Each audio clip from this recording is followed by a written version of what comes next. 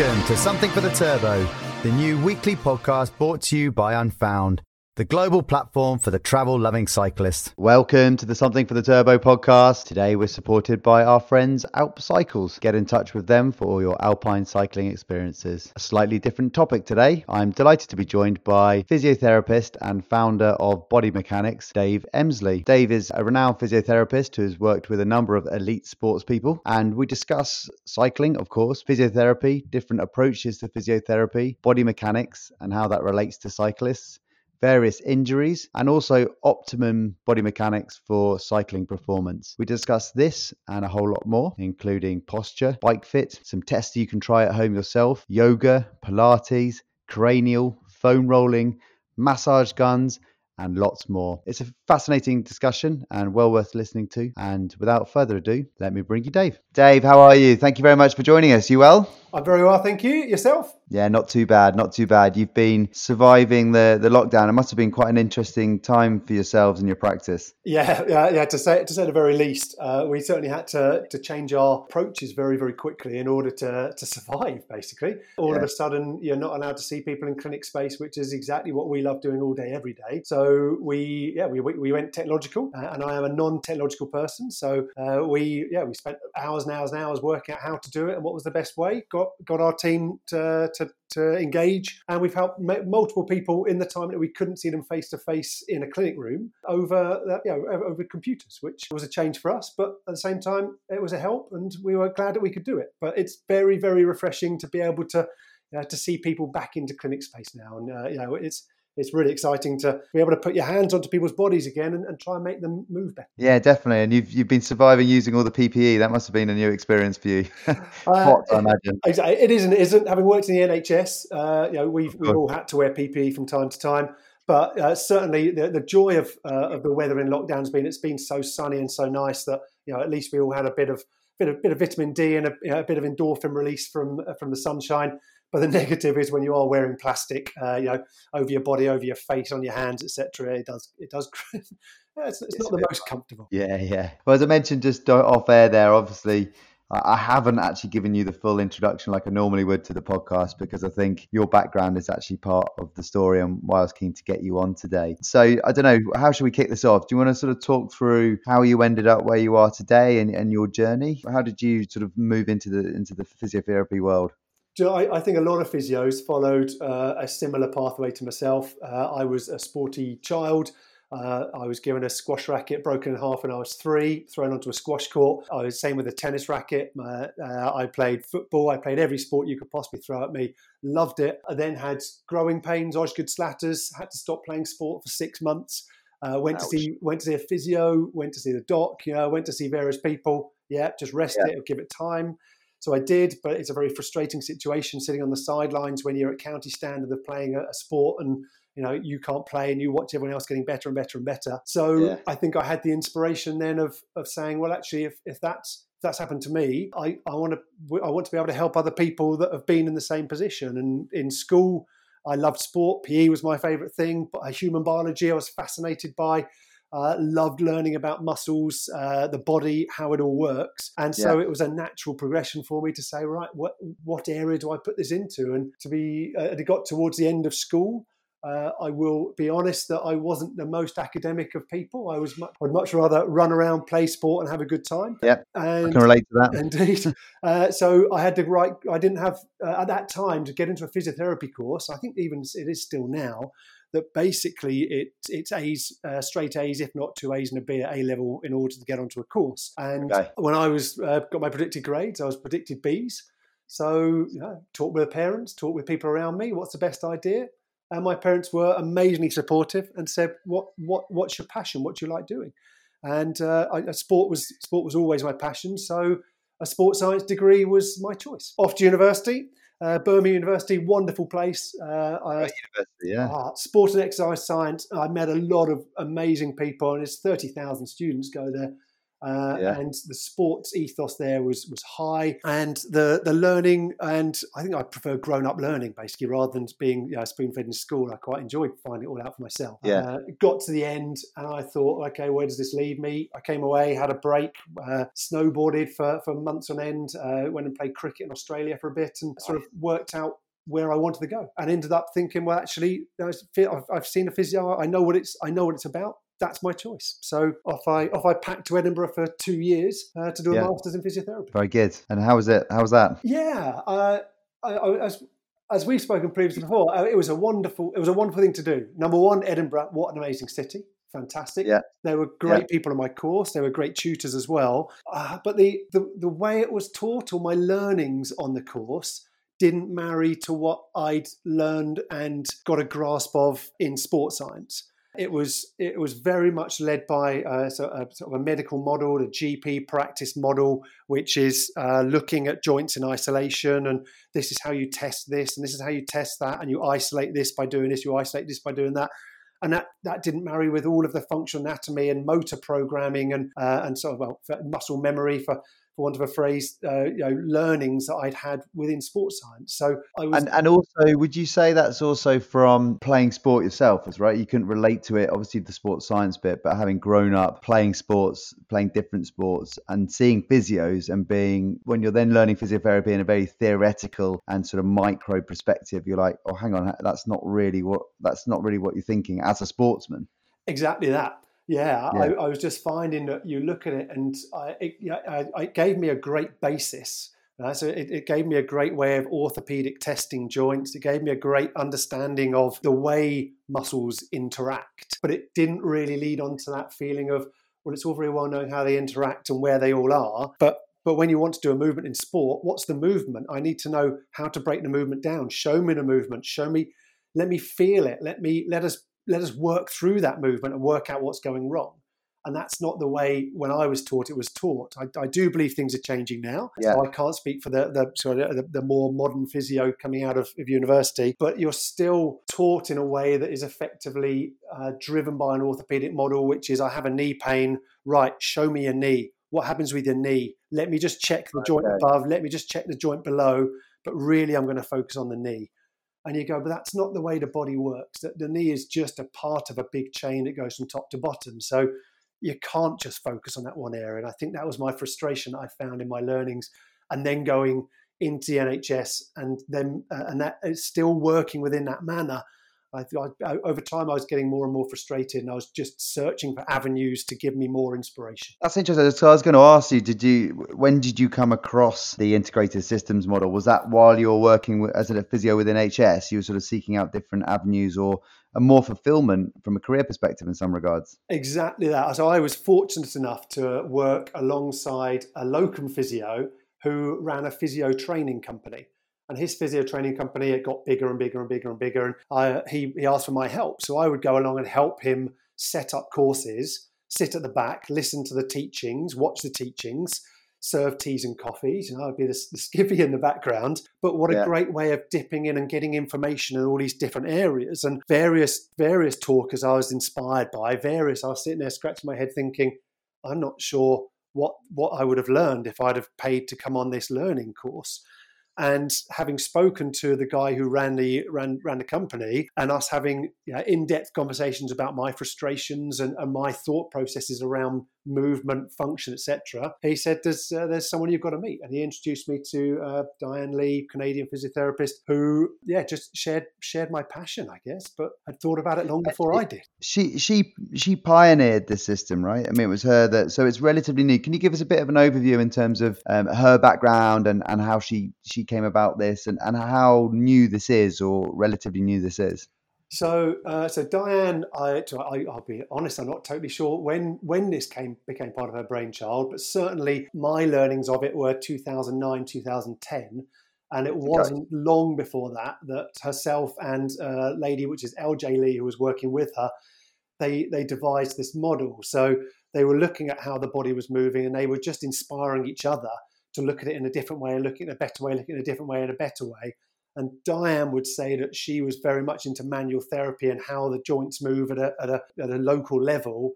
And LJ was an ex-gymnast, ex-ice hockey player who looked at fluency of movement. And actually, by combining the two knowledges, you got to the stage where you were looking at fluency of movement, but broken down to the level of what's dysfunctional and what's causing the breakdown in that fluency of movement. So you look at the outcome of movement and you want it to be beautiful, and you can often see when things are going wrong. And you can see it in the cycling world where you see someone laboring on a bike, whereas when you see the great cyclists on the tour and you just watch this beautiful, piston-like movement that looks effortless. Yes. Right? Yeah, exactly. Why does that look effortless? And the answer is, part of it's training, but the other part of it is if your body's working in the right way, it becomes easier to hone that movement. But if you're constantly fighting the body and trying to train while fighting the body at the same time, that's when it looks labored and that's when it feels labored. And so with the integrated systems model, which is it's basically a functional assessment. It's show me your movement and what's going wrong with the movement and at what level is it going wrong and how can we try and change that for that particular movement. Then it made perfect sense to me that it's if someone comes into me and says it hurts when I lift my arm up, then I need to know what the whole body is doing when you're lifting your arm up. Yeah, I don't need to know. I can't assess it. Happening in the shoulder. Absolutely. The shoulder's part of the assessment, but it's not the mainstay unless you find damage, restriction, or something along those lines within the shoulder.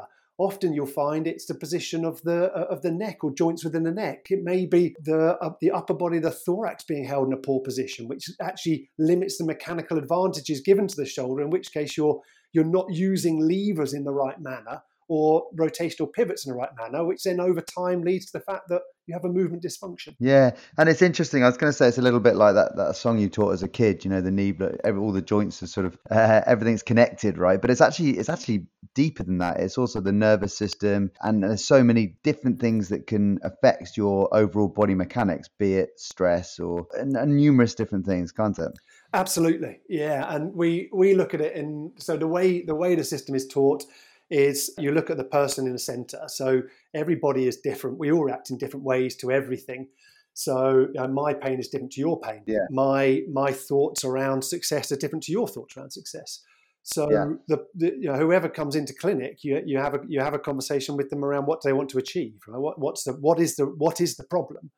And over a period of time, you go on a journey and you explore the body's role in that problem and you explore the mind's role in that problem. So are you worried about something? Have you got a mental block about a movement? Do you want to achieve something, but you don't know how to do it? So it can be that way. And so obviously everyone is different. You mentioned that. I mean, do some of the limitations people have start at birth? Are people more naturally flexible than other people, or is it a fact that they are mechanically better? What are the elements, and when does it start, or is it just the fact that every person is different? That's a great question. So whenever I normally do a talk for people and they say, what's the perfect posture? My answer tends to be, show me a 2-year-old and I'll roughly show you the perfect posture unless there's been problems prior to being 2. Okay, after that, we learn processes, we learn positions, the body molds to the tasks it's been asked to do. So as we start to walk more, you learn how to strengthen and build strength into walking. As you learn, if you're always carrying a bag on one side, you learn to carry the bag on one side, and your body changes and physically adapts to all of the tasks you do over a period of time. So it compensates. Absolutely, and when you look at it, often the way that I would envisage the body is the fact that we compensate over a long period of time and add compensation on compensation on compensation on compensation, and it does tend to be that you get to your age, Jules, my age, and things start going a bit wrong. And you're like, why are they going wrong? I haven't actually injured myself. I'm just finding it harder to do something or painful to do something. And you would look at it at possibly you've just started to run out of compensation. Can't go on so much. And I suppose undoing it is a little bit like undoing a ball of string. It's not just about, it's about sort of weaving back to the beginning to find the original source. Exactly that. And the interesting thing that often gets levied at us is, you're never going to get perfection. And we're never looking for perfection. So Jules, if you came in to see me and you were there saying, this is my problem, this is what I want to do, you only have to unroll that ball of string so far to allow you to use the compensations that you were using previously that allowed you to do the task. Yeah. So it's understanding the individual, right? And I think for people listening, I mean, I have to say, I think I mentioned to you before, even in recent history, I've been to physios in Hong Kong that are very theoretical to the point of your original physiotherapy training, and I felt that they were trying to get me to the blackboard skeletal posture, which was so far away given all the injuries that someone who's played sport for their whole life has accrued, and all the sort of imbalances you get along the way. So that's frustrating that kind of physiotherapy is still out there, and I think sometimes that's why people struggle with new ideas, or maybe trying a different type of physiotherapy and embracing new ideas. It's to look at the body as a whole. It does take a concept shift. It does take a shift in the mindset to think that a problem in the neck could manifest as an issue in the foot. But actually, when you break it down and you look at it mechanically, it makes perfect sense. And interestingly, when we see clients in clinic and then they come and they say, I have a knee problem. You're like, okay, just get undressed into your shorts and sports bra, down towards underwear. They're looking at you thinking, why are you doing that? And you go, well, because I need to know what the whole body's doing. But other people haven't looked at this. Where you say, well, okay, well, that's hopefully where we're different, which is exciting. And then you start to go through things, and near enough to a person, they'll respond with, I had a thought about that. I thought something like that was happening. No one listens to it until you sort of sit and go, well, have you noticed that? I have noticed this is happening. I knew that was happening. I didn't realize. So subconsciously people are aware of it, you think? Yeah. And a lot of people who aren't that body aware still have an awareness of the fact the body probably interlinks. And a lot of people will come in and say, I've got a knee pain in my right knee. And I say, what else has happened? Oh, I've hurt my shoulder previously, but that's not important. Yeah. Go, okay. Yeah. Why is that not important? Well, I've been told it makes no effect on it. Yeah. Okay. But if your shoulder injury has made you adopt a posture with a twist or with excess weight or a weight shift, that would affect it. And they go, and as you talk, they start going, I did think that. I did think it, but I didn't want to sound silly. Yeah. So the first thing you have to break down in the clinic room is that feeling of look, there's no silly questions, right? Every question is a valid question. Every thought process is a valid thought process. If you think that your broken big toe has an effect on your migraine, there's a great possibility it does. You never know. Well, that's it. And you know your body better than anyone. So don't worry about, feeling stupid about connecting things. You might well be right. One of the best things I was taught along those lines is the fact that you never know how someone else feels about something, right? You can imagine how you might feel given that situation, but you don't know how the other person feels. You don't know how the other person's responding. So when people they talk about their body and they're not being listened to, that's genuinely unfair. In fact, you go as far as to say it's outrageous. Yeah, if you came in and you said, "This is what I feel," who am I to question what you feel? It's your body. You know it a whole lot better than me. Yeah, interesting. That's interesting. It's not always the case, I don't think. So obviously, you've got a lot of experience in golf and those kind of sort of repetitive movements like cycling and golf, and I suppose rowing and running, and that lends to this system incredibly well, doesn't it? Or identifying issues with the system very well, doesn't it? Yeah. So from our perspective, I suppose it simplifies things to a degree, because you're doing it as I say, the system that we use is a movement system. So how are you moving and what breaks down when you're moving? So if you're doing a repetitive movement that's causing a breakdown, you can show me that repetitive movement. I can put you on a bike. I can look at how you're moving into a position to get onto the bike. And that gives me a great idea of what your body's doing. And then it's a question of finding out, do you know, as the client, that your body's doing that? Because if you don't know it's doing something mischievous, then you can't change it. But the repetitive movement is, if your body adapts so quickly to small compensations that you often don't know that you twist when you squat. You often don't know that when you're cycling, you're not square to the handlebars.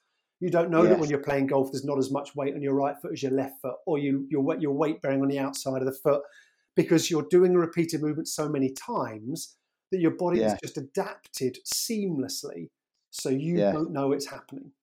So it's incredibly clever at sort of adapting, which is part of the problem, I suppose.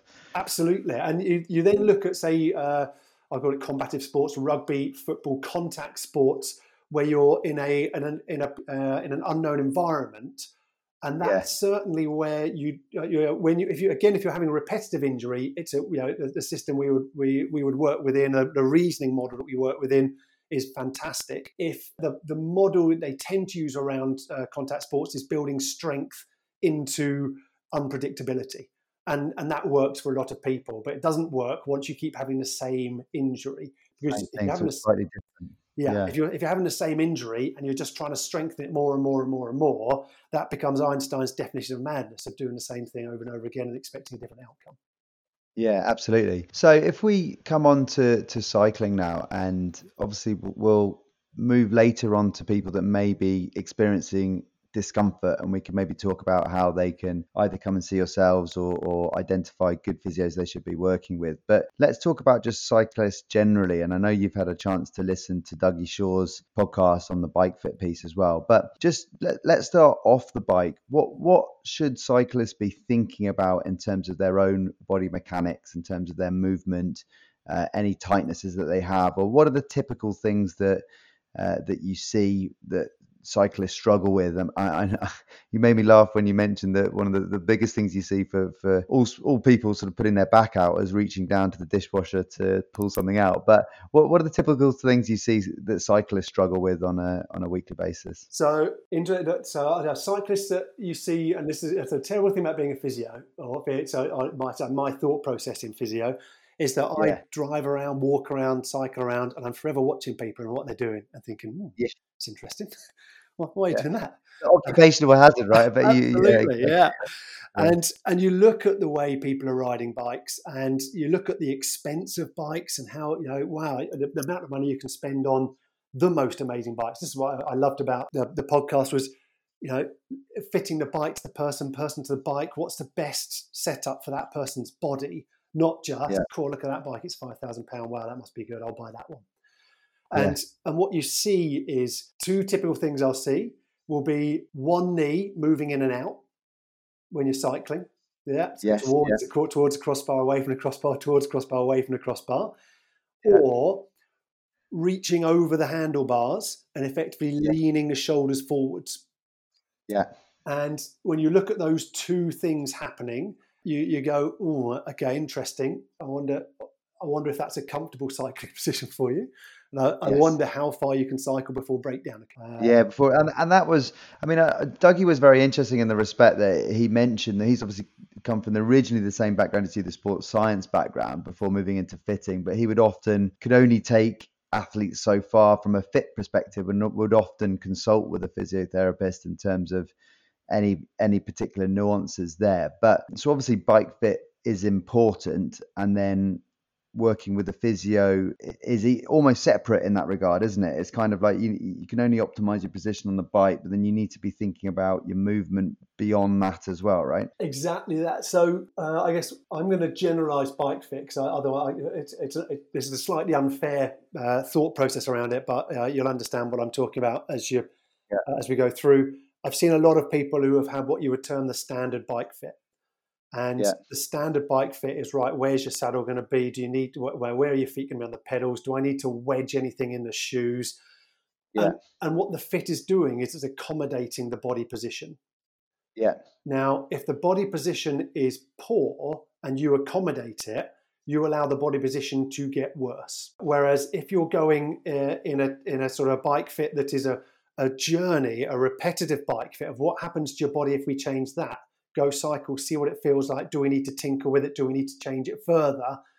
Yes. Then you're looking at, well, actually, how much do we need to accommodate of the body, but how much do we want the body to move better so you don't have to accommodate it? And it's that process, isn't it? And going back to what you've told us about the integrated systems model, you just want the bike fitter to make you perfect in one go, which obviously Dougie said is not the way to go, and is what you're saying is not the way to go. Yeah. You may be getting them to address a right knee issue, but as we've just learned about the integrated systems model, that right knee issue might be being caused by the left shoulder. So you're not really you're sticking a plaster over the wound rather than trying to figure out what the source is, right? Exactly that, yeah. And we've talked previously about working in golf, and the way the two parallel is quite interesting, because again, when you look at golf, the big question is your swing the way it is because the way the body moves, or is your body moving the way it moves because your swing thought process? And you've got the two in cycling. Are you? Interesting. I hadn't thought about that. Hang Right. on. So let me just process that. So are you swinging because of your biomechanics, or is that your thought process? And I suppose that's the same as cycling, right? Is your cycling because everyone? Yeah. Do you cycle the way you do because of your You're, biomechanics, or is that just how you've or is learned how to cycle? exactly have your biomechanics adapted to the way you want to cycle? So it is. Yeah. It's an interesting thought process to go through, and that's where in golf it has to be teamwork. So physiotherapy wise, from my perspective, I need the buy-in of the coach, or I need a joint approach with the coach. Yeah, and just with Yeah. cycling, it's actually what I do may not fix things, but it may give you the opportunity to move in a different way. That if you then hone that different way, it starts to work better. And I think the currency that all cyclists talk in is that actually, by the sounds of that, if it allows you to move in a different way, there are going to be performance gains there. Absolutely, and So if you're not activating your glutes as much as you should be, that's a massive muscle not to be activating if you're a cyclist. yeah, and if you going back to the original part of the question, which is what fault do I see the most? The fault I see the most is I'll be driving behind a cyclist who full lycras, looks like they know what they're doing. Nice bike, knees going in and out on one side. Yeah. And you're like, well, if that knee's going in and out on one side, that leg is not working efficiently. And if it's not working efficiently, as you say, there is performance to be gained, because actually, if You're you losing can, power. yeah, you are losing power. And the same happens as in sprinters. I realise I'm going tangents here. The same happens in sprinters when you look at them do a bullet start.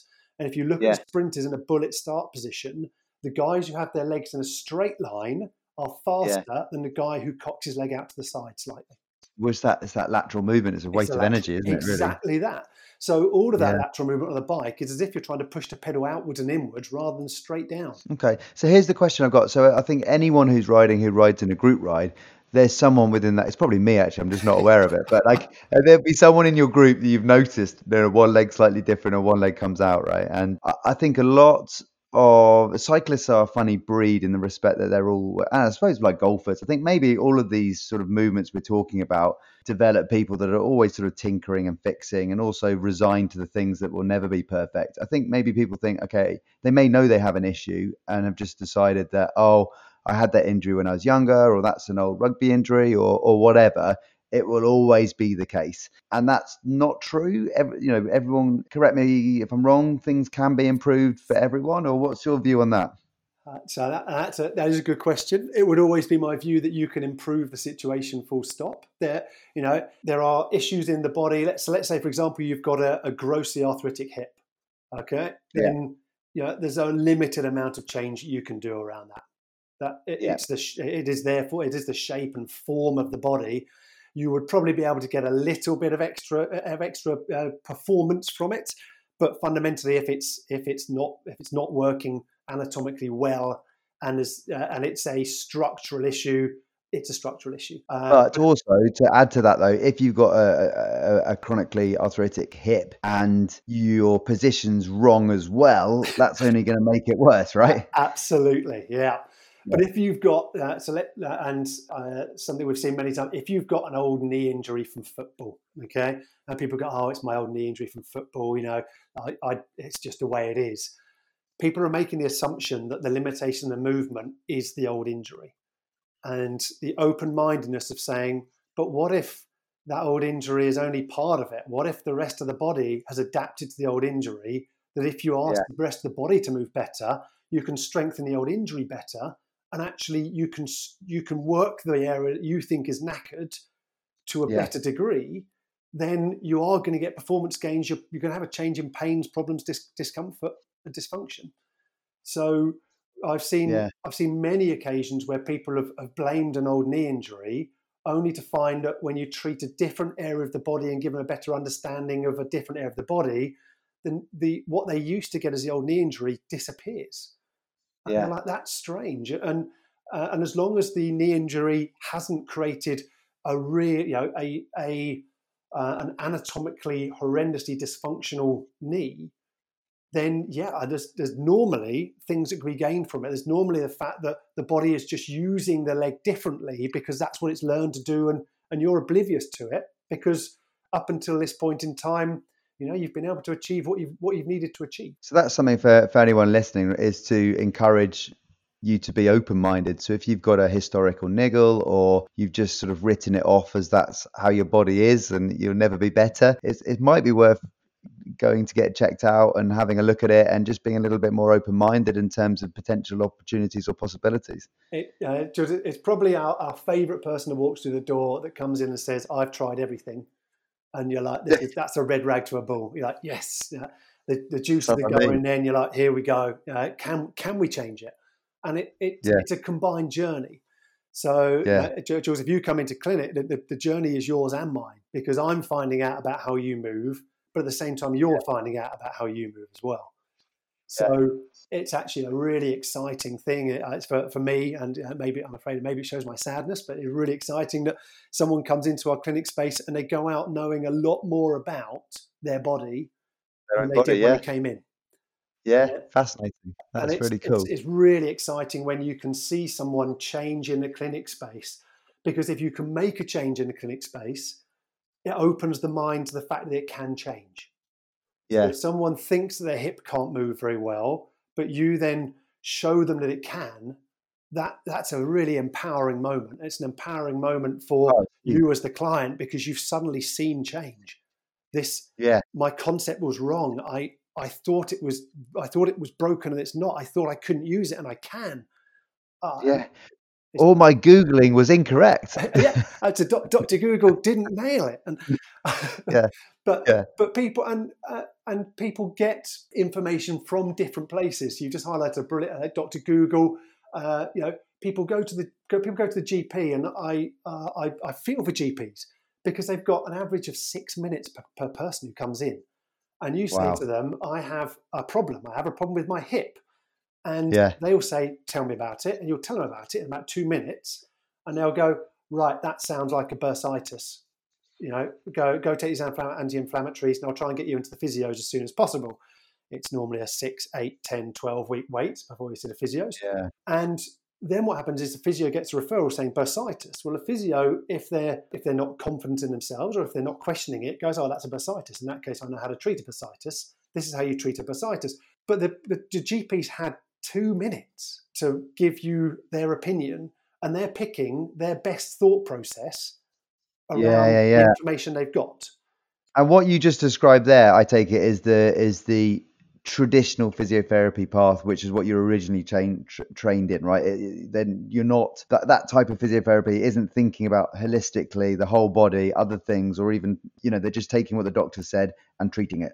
Absolutely, yeah. And there are still people out there today that if I told you, Jules, that I think part of the reason that you've got a leg problem is because you've got a dysfunctional shoulder, that would scoff at me and call me various names, I'd imagine. But I know things. I know the way the body works, and the neural integration of the body, and the myofascial interconnections of the body.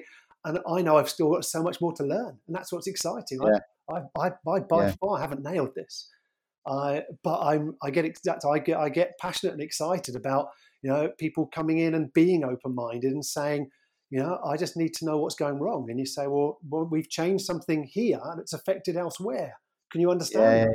And the majority of people go, I can. And that's exciting. Yeah, that's cool. So we've obviously mentioned people that may have sort of historic things, or just assume that they have barriers that they'll never be able to improve.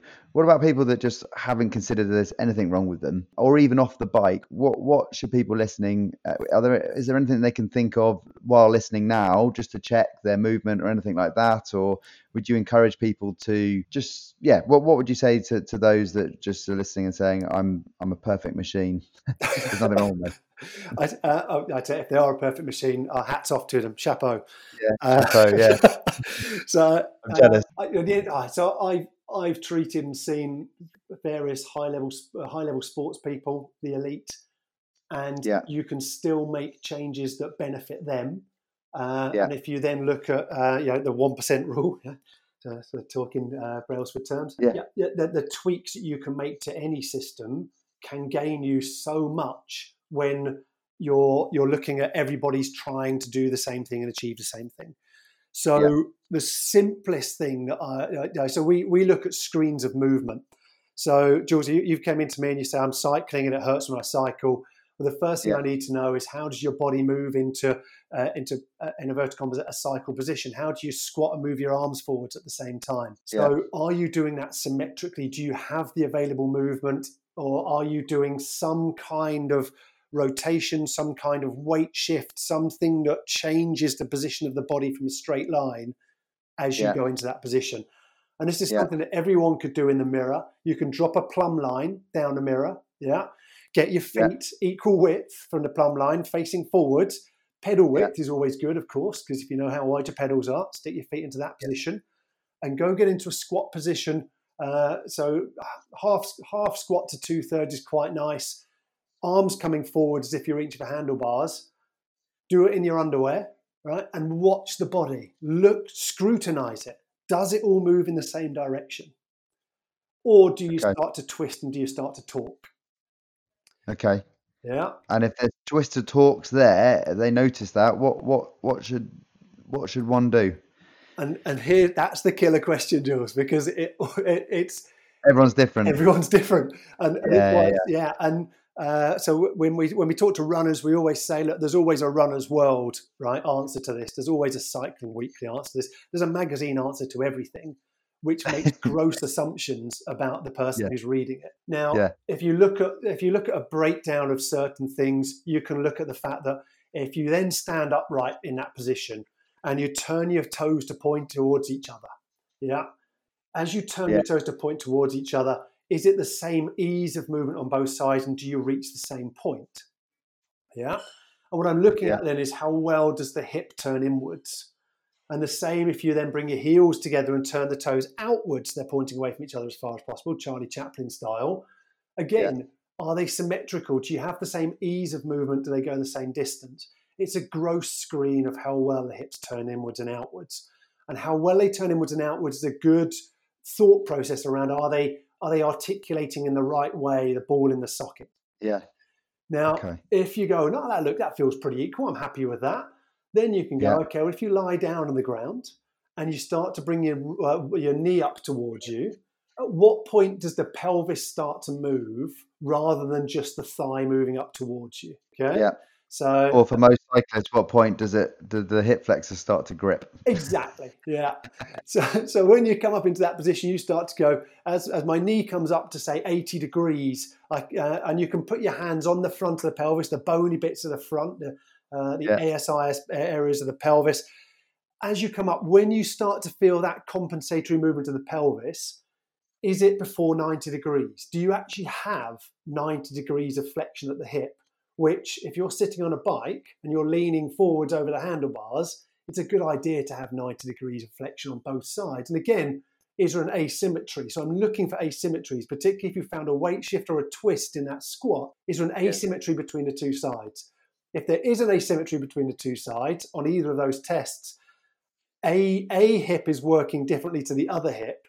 But again, it leads to the question as to why. And as part of the NHS, one of the amazing things I did was I went through a project management system, because they were trying to make things more efficient. And people came in and it was this is how to make the processes of working the NHS more efficient. That didn't necessarily work, but that's not the point. And they taught me about the 5 whys of business. And the 5 whys of business are, our bicycle sales have gone down. You go, why? Maybe we haven't got the right stock. Why? That's 2 whys. Well, we broke our contract with that other person. Why? That's 3 whys. By the time you get to the 5th why, you're getting towards the root of a problem. So it's the same principle with the body. So there is a screening test, and it's a nice screening test to do. And people hopefully will try this at home and they'll go, that's interesting. I didn't know my right hip moved differently to my left hip. The why behind that is the more difficult area. Because is the hip being held in a position because there is something wrong with something wrong with the control of the musculature around it? Is it being held in that position because there's something wrong with the foot, and without holding the hip in that position, you'd have a bad foot? Or is it holding that position because the shoulder or the upper thorax is doing something funky from working too long at desks? And that's the breakdown pattern that we have to look at, which is which area do you want to affect to have the biggest and best outcome from your treatment?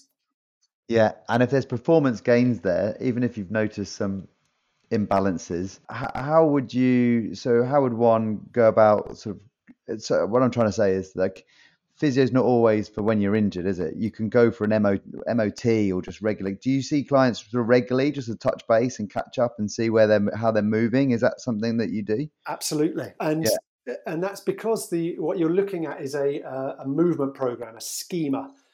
Back into my sports science days, you're looking at a motor pattern, and the motor pattern is variable. And again, that's where you get these seamless changes that you don't know you've changed the motor pattern.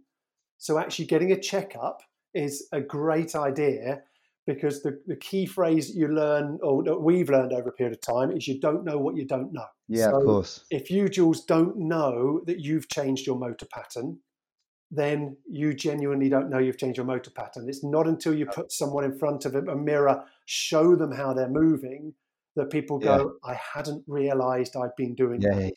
Yeah. And there's nothing wrong with saying that, and it's not embarrassing. It's I know you haven't realized it, but I'm showing you from an objective point of view that it is happening. And this is how we're trying to change it. And if you're slipping back into into your plan A, but we need to hone plan B. Okay, that's cool. And obviously you've worked with various elite athletes during your time at the practice. Are you constantly working with them? I think you mentioned with golfers that's something important to do, but other athletes, you're constantly working with them during this this kind of thing, monitoring them sort of periodically, seeing how they're moving, and will that change throughout the year given where they're at with their season and stuff, if they're fatigued and stuff like that? Yes, yes to all, I guess, is the answer. Yes to all. I thought that would be the case. And so, because you look at the training, so it's about dovetailing as well. So you mentioned some really good points there. Number one is, am I working through the year? Yeah, absolutely, because I want to make sure that they are still aware of the movements that they want to achieve and how to achieve them. Number two is, there are different factors through the year as to what they're aiming for.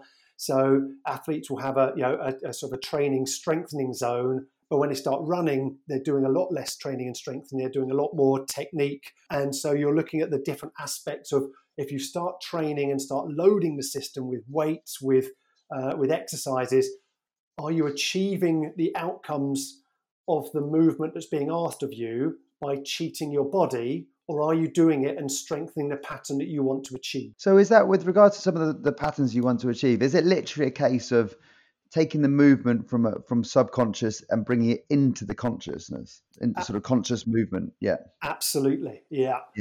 And you actually want to consciously control that movement until it becomes subconscious. Yeah. That's very interesting. And people, this is not a new concept. That's muscle memory. Of course. So I remember learning in my A-level years a long time ago about mental rehearsal.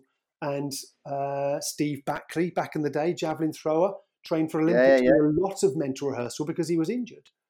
And what he was doing was consciously going through the motor pattern, so that it was a motor pattern that became the norm. When we are assessing someone in clinic, I'm looking at a certain task, and the thing that does come out every now and again is, Jules, you come in, you say, Dave, I'm having pain when I cycle, and we go, okay, this is how you're moving, this is how we're going to change it. Yeah, we've affected that change. You know what you're doing at home. You're doing it. Yeah, you do most of the change. I just show you how to change. Right, you do it as the client. And it gets to the stage where you're cycling better, you've got no pain, and I'm there going, Jules, you're doing brilliant. This is fantastic. You go, yeah, but it still hurts when I run. And you go, but that wasn't the task. Part of exactly. Something like that. Yeah. And so you look at that and you go, if you're working towards cycling better and better and better, you need to be able to move. You need to understand the movement and what's happening within the movement and make that movement work better and better and better. But if someone else sets you a different task, you may well be able to achieve the task. And let's call it a deadlift for just as a standard thing that a lot of people do in the gym. If someone else says, part of your training, I want you to deadlift. Well, if that deadlift takes you into a squat position that induces a twist, because it's a lower squat than you can achieve in your task, then what you start doing is training a pattern that is not the pattern you want to achieve. No. So that's where you need to have the understanding of trainer, physio, coach all together, because you look at that and go, if the trainer is doing what they think is right and they're building your patterns into a deep squat, well, that's great, as long as your deep squat is in the pattern that you want to achieve. Yeah. So there are, I've chosen it as a straightforward one. There are multiple times when I'll see people and I'll say, if deadlift is part of your routine, you have to have the weight on blocks, because once you get to a certain depth of squat, is rotation. You start to twist. And if you then fire up in that twisted position, that's training the muscles to work in a twisted position.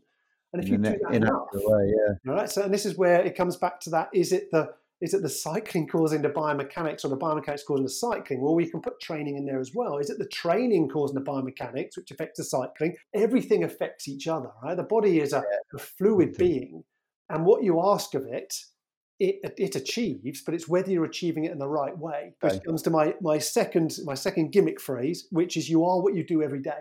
So, Jules, if you sit at your desk for 9 hours a day, your body works out how to do that really well. And that's not necessarily conducive to cycling up a hill. And that's to say, if you decide you're going to train in a different way and you go, I'm going to go and bulk up, I'm going to go throw big weights around, I'm going to, old school Tiger Woods, Rory McIlroy it, and you go, okay, well, that's all right. But when you're lifting those big weights or moving the big weights, how is the whole body doing that? Because if you're achieving it by a minor twist or a slight weight shift to one side, you need to know you're doing that, and you need to know that challenge was too great for you, because otherwise it will go into the bike pattern, right? Your body will learn that twist, it will learn that weight shift. And then all of a sudden, is that why they've moved away? You mentioned Rory and Tiger there on the golf side. Obviously, they got very big around 09, 010, 011, 012 probably, and then they've kind of shrunk again. Is that they realised that they were being detrimental to their swing, not strengthening it? And so I can't talk of them, but certainly there was a movement in golf that then did come back away from just building raw strength and going back to actual movement. But funnily enough, it's going to shift again, because DeChambeau has just put on a whole load of bulk and he's smashing the ball 350 yards on the carry and he's winning tournaments. So, you're a phase.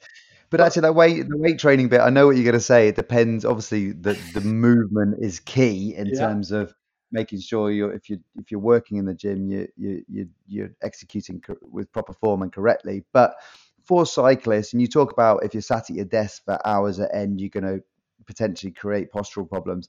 The same, I suppose, for cyclists if they're doing 10, 15, 20 hours on the bike in a pretty unnatural position, they may cause postural issues for them. What are your views around the importance of general conditioning work, not just for cyclists, but anyone really? Are you a big advocate of that? I very much so. Big fan. Big fan of all aspects of it, not least the stress release of it and the endorphin release of it. Posturally, like as we've said earlier on, it's not about creating the best posture. It's about creating options around posture. So moving in different directions and strengthening in different directions is a great thing for the body to do, so that you have the option of controlled flexibility in different directions. So you'd look at the major problem of sitting for long periods of time, cycling for long periods of time, is you are holding effectively a static posture, and your body learns how to hold that posture really, really well. Well, you still need to be able to move away from that posture. You need to be able to stand in the pedals and dance. You need to be able to explode, and that explosion doesn't come from a rounded shouldered posture. That comes from an alignment position that you can then put force through the pedal. And general conditioning helps this, because it keeps the joints and the body moving in all different directions, so that it doesn't just hone its mechanical efficiency into one position, because that position yes, you use it a lot of the time, but actually you still need to come away from that position, during a ride and during everyday life. So therefore, make sure you're combining lots of different directions and movements in your training in order to make sure that you're not, creating a bad, a detrimental position, a detrimental motor pattern that will actually hone over a period of time and be more detrimental to you than you would like it to be. Or a ticking time bomb for injury, I suppose. It just makes you, a more efficient machine all around. Absolutely. Yeah. Yeah. Yeah. I wanted to sort of segue slightly, and something I've seen with you previously is to ask you about cranial. I know that your approach is quite holistic and you're embracing a number of different views and stuff. But what is cranial? How does it work? And it is effective. You're a big believer in it, aren't you? That's a great question to ask someone who doesn't know a great deal about it and is learning about it all the time. But absolutely, the way the effect you can have by feeling the tensions through a skull, as I learn more and more and more, is quite incredible. The body is a whole being. It literally goes from the crown of your head to the bottom of your feet. And you can feel tensions. And what's interesting when you put your hands onto somebody's head is there's a leap of faith for that person, because I've now got my hands on your head, right? A head is a sensitive area. So once you relax into the idea that I'm now holding your head, you can feel idiosyncrasies of where tensions are. And those tensions will run down through the body, they'll run in different directions. And as you change those, I mean, effectively, the head and the brain is the nerve center of the computer. So if you have got tensions and torques and pressures around the skull, it will have an effect on the neural networks coming from the brain and going down the spinal cord. So when you're doing cranial, is that releasing the tension, or you're just observing the tension? So that depends on whose cranial philosophy you go for. So there are different ways of approaching the cranium. From my perspective, what I'm looking at is what direction is the skull being pulled, and if I feel that tension and we're both aware of the tension, and I can bring the awareness to the tension, and between us we can relax that tension.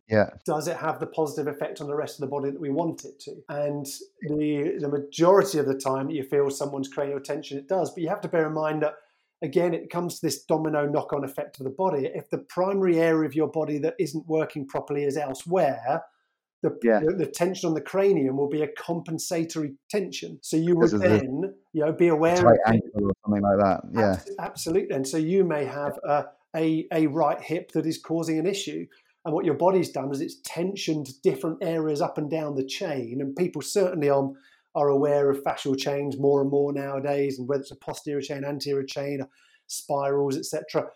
That the way the body interconnects it, if your body has created these long guy ropes to help support an area that isn't working properly, you can basically treat that guy rope all day long. You could try and unwind a cranium and try and relax it, treatment after treatment after treatment. You might feel momentarily better, but it comes back, and it comes back quickly. And certainly about getting to the root cause again, I suppose. Precisely. And that's where people who would be against MOTs and the fact that you have to keep on seeing people, there will be a philosophy that what you're doing is over-treating someone or creating a dependence on seeing a physiotherapist. And the way you'd look at it is say, well, if the body is fluid and it keeps on changing, if you're treating something and it's the root cause, the likelihood is the body has been doing it for a long period of time and it's its plan A and it keeps going back to doing that. If you've seen someone and they treat something and it makes you feel better, but it comes back pretty quickly, it's possibly not the right area to be treating.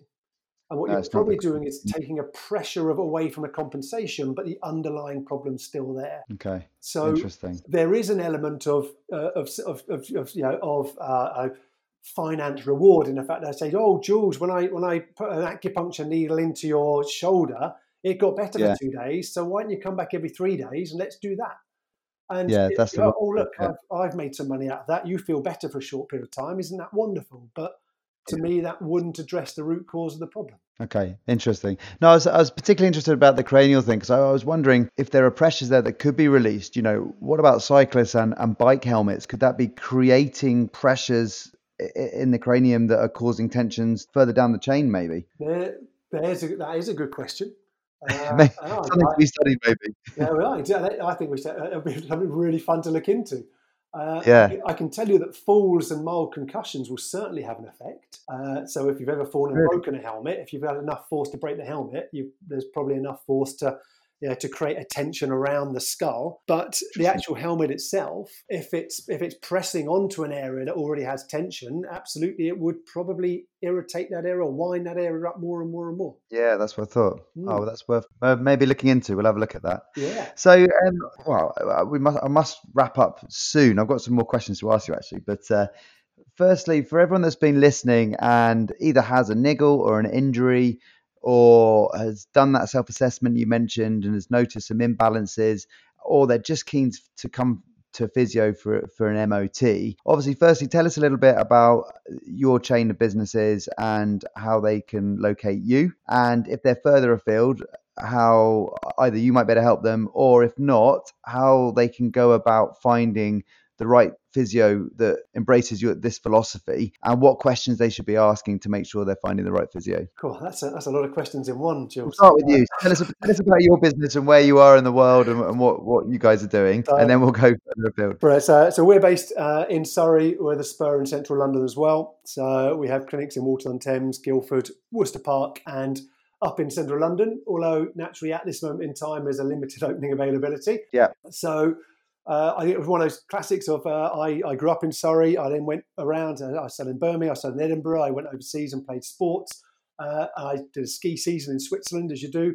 Still came back to home and to the area that I knew best. Brilliantly, that's probably where my specialism in golf came from to begin with, because most of Surrey is a golf course. But also, you've got some cracking golf courses around here as well, right? Yeah, but also it's where my love of cycling flared up as well, because actually, there's such the cycling world has just increased so much. There's so many clubs and engagements and social cafes that you just go, this is brilliant. And I started my cycling journey when I was up in Edinburgh, and my friend lent me a road bike, and I haven't looked back since. So so that's where we're based, and our practitioners, we have physios and osteopaths, and obviously you and I have talked before about the difference between different therapists, and the difficulty around that question is the fact that people learn in different ways and then people develop in different ways. So one physio is not the same as another physio, one osteo is not the same as another osteo. So we're proud to have an osteopath on board, and it's interesting that we've learned a lot from osteos as they've learned a lot from us. So we almost amalgamate the skills to a point.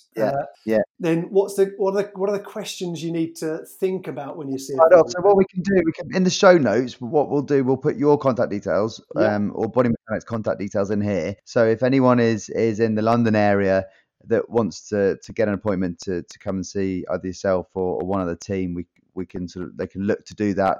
Obviously, you do Zoom consultations as well, which I can testify are very effective. But if someone's, I don't know, we've got listeners all around the world. If someone wants to go see a physio in, I don't know, Hong Kong or Chile or wherever they're listening, what questions should they be asking in terms of how do they find a physio with a similar kind of philosophy if they're very interested in what you've discussed today?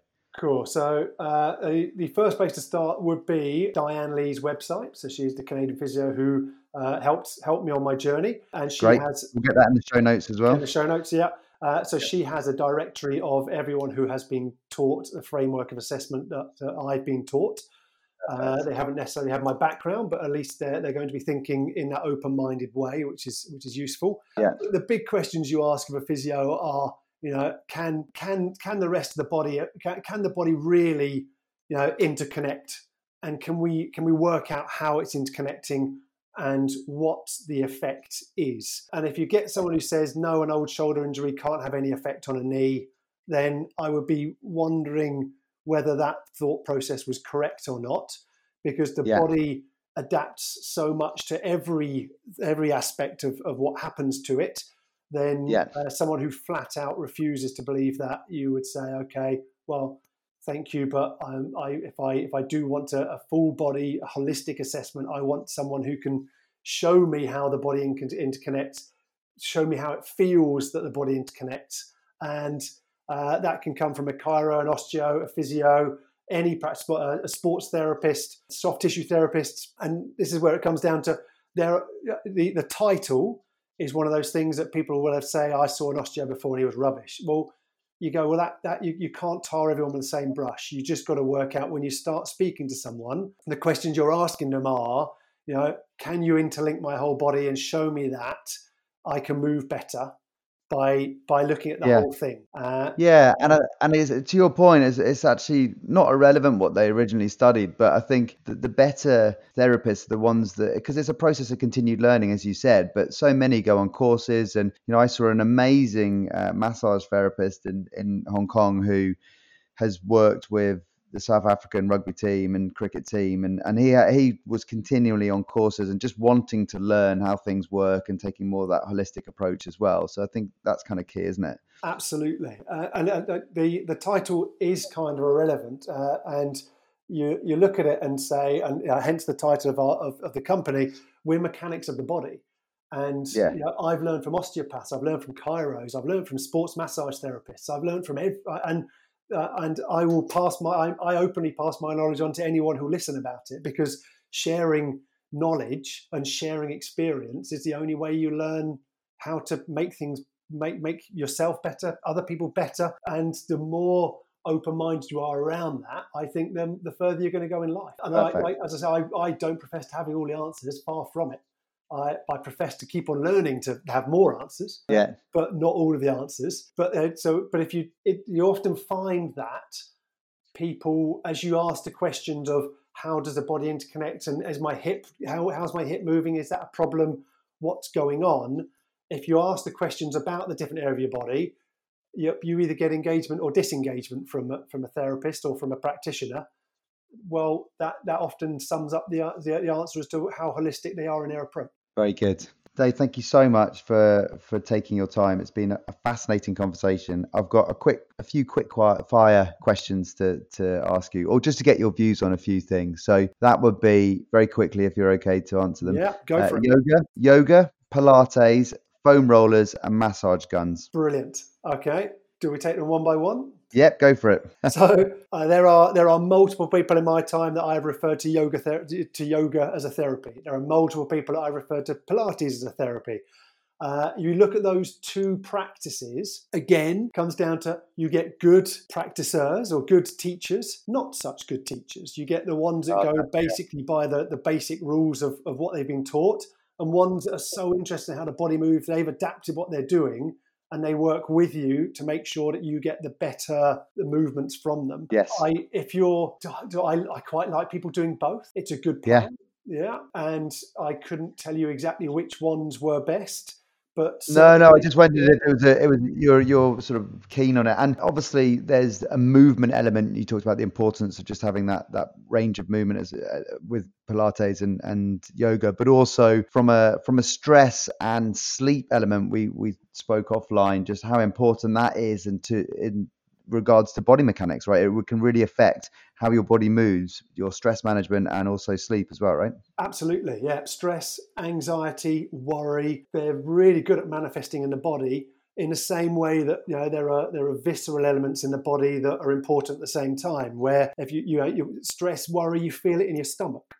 Well, actually, if you're having issues around the stomach, if you're having issues around digestive system, that creates an internal torsion that, again, you could be finding that you're having a back pain and can't get rid of it, but actually it's nothing to do with the back. It's everything to do with your internal systems. Wow. Okay. So stress, anxiety, worries, and sleep. I'm going to bracket that in the same area, in the fact that anyone who's a parent knows sleep deprivation and embraces it, I'm sure. So you look at the sleep for a body is so important to recharge. It's so important to reset the mind. It's important that the body gets that moment of that relaxation in order to perfuse the muscle, flush out all the toxins of the body. And interestingly, from that perspective, when you have an inflammatory pain, it's always worse in the morning. And there's the thought process that always worse in the morning. Always worse. Sorry, was that? Yeah.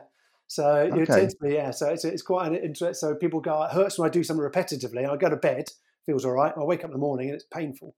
And you're like, well, often your body's processed all these chemicals and inflammatories and stirred them all up. And then actually, as you move around and your blood flow goes up again and flushes it all out, Dilutes it a bit, yeah. dilutes it. Yeah. Yeah, and hydration is probably key then as well with regards. Absolutely, Yeah, and treating the body as a unit, hydration, nutrition, all very important elements of the being. And so, to bring it all the way back around to the start, and learning within an integrated systems model and opening my eyes, is you're looking at the fact that you're taught about that sort of the joint level and the muscle level of the body, but you have to take in the emotion of the body. The person who walks into my clinic room, it's a journey we both go on. So you have to understand the way they feel about things, or ask them how they feel about things, empathize with how people feel about things. You have to understand or listen to whether they are stressed. Are there external elements that are outside of my control that will make my job more difficult, because it will have a negative effect on movement that has nothing to do with the testing of a joint or a muscle. There are the visceral elements, as we say, that cause torsions. That you could have a pleurisy, a chest infection that irritates the lung tissue, which then creates a tension around the rib cage in a certain area. And you can keep on trying to relax the rib cage, but it's not working because underneath it, there's still an active infection that won't let you move the area, because moving the area moving the lungs and getting the lungs mobile hurts. So that's how integrated the body is, and how we, in my humble opinion, how we should all be looking at it, not just as a set of levers and pulleys that all have to work together. Well, the levers and pulleys are important, but the effect of everything else on the body cannot be ignored in any therapy, because they have such a gross effect on the body. Parenthood, sleep deprivation, change of diet, digestive issues, heart problems, lung problems. Yeah, you can keep on going. They all will have some kind of manifestation on how the body works. It's amazing. We should probably wrap it up now, but I reckon there was so much more to delve into, isn't there? But I will tack on the end, because you asked the two things. I've just completely gone off on a mini tangent. Foam rollers, massage guns. Foam rollers, spiky balls, so soft tissue manipulators, massage guns. The soft tissues get overactive and get tight. So they get and what you tend to find is people talk about trigger points. They talk about tensions in muscles, and it's where the muscle is contracting at a certain level and has forgotten how to relax, or the brain doesn't want to relax it because it's doing it for a purpose, or it thinks it's doing it. Compensating for something, maybe. So it's either compensating for something, or it was compensating for something. It doesn't need to anymore, but the brain hasn't worked. The brain's moved on from that point. So it's just worked out. If I keep on contracting it, no harm's going to come. So foam rolling and guns are good for releasing that tension. They're good for releasing the tension, but they should be prioritized in the key areas. And that's where it comes back to the difficulty of analysing the key area, because often where you get a pain isn't where the root of the problem is. Yeah. Okay. So I've got another question now. What about scraping? Is it the fascia? Yeah. Yeah. Is that? What are your views on that? Is that again? If you're using it in the right areas, it's a great treatment adjunct. So. Scraping, myofascial release, rolfing, spiky balls, acupressure mats, dry needling, acupuncture. All of these things aren't off the table. All of these things can be beneficial if it suits you as the individual and you're targeting the right area. Whichever one works is fantastic. But just because it helped your friend doesn't mean it'll help you. Yeah. And you can have positive effects from it, negative effects from it. But the biggest key element is anyone who is just foam rolling top to toe because they think that's a good idea, you're probably going to release the right area or relax the right area to a degree, but you're also going to relax the compensatory areas that have been set up to help protect the area that isn't working properly. So targeted input of soft tissue work, fantastic, absolutely fantastic. Okay. Yeah. Good. I think that's a good spot to finish. Otherwise, we'll be talking all evening. But certainly, physio or your philosophy to physio has come a long way to plug you into the ultrasound for 20 minutes and with the gel on and then walk off again. But Dave, thank you so much. Genuinely, I remember as a 14-year-old boy having electrodes hooked onto my knee and sitting there for 15 minutes. and thinking, I'm not sure what this is doing.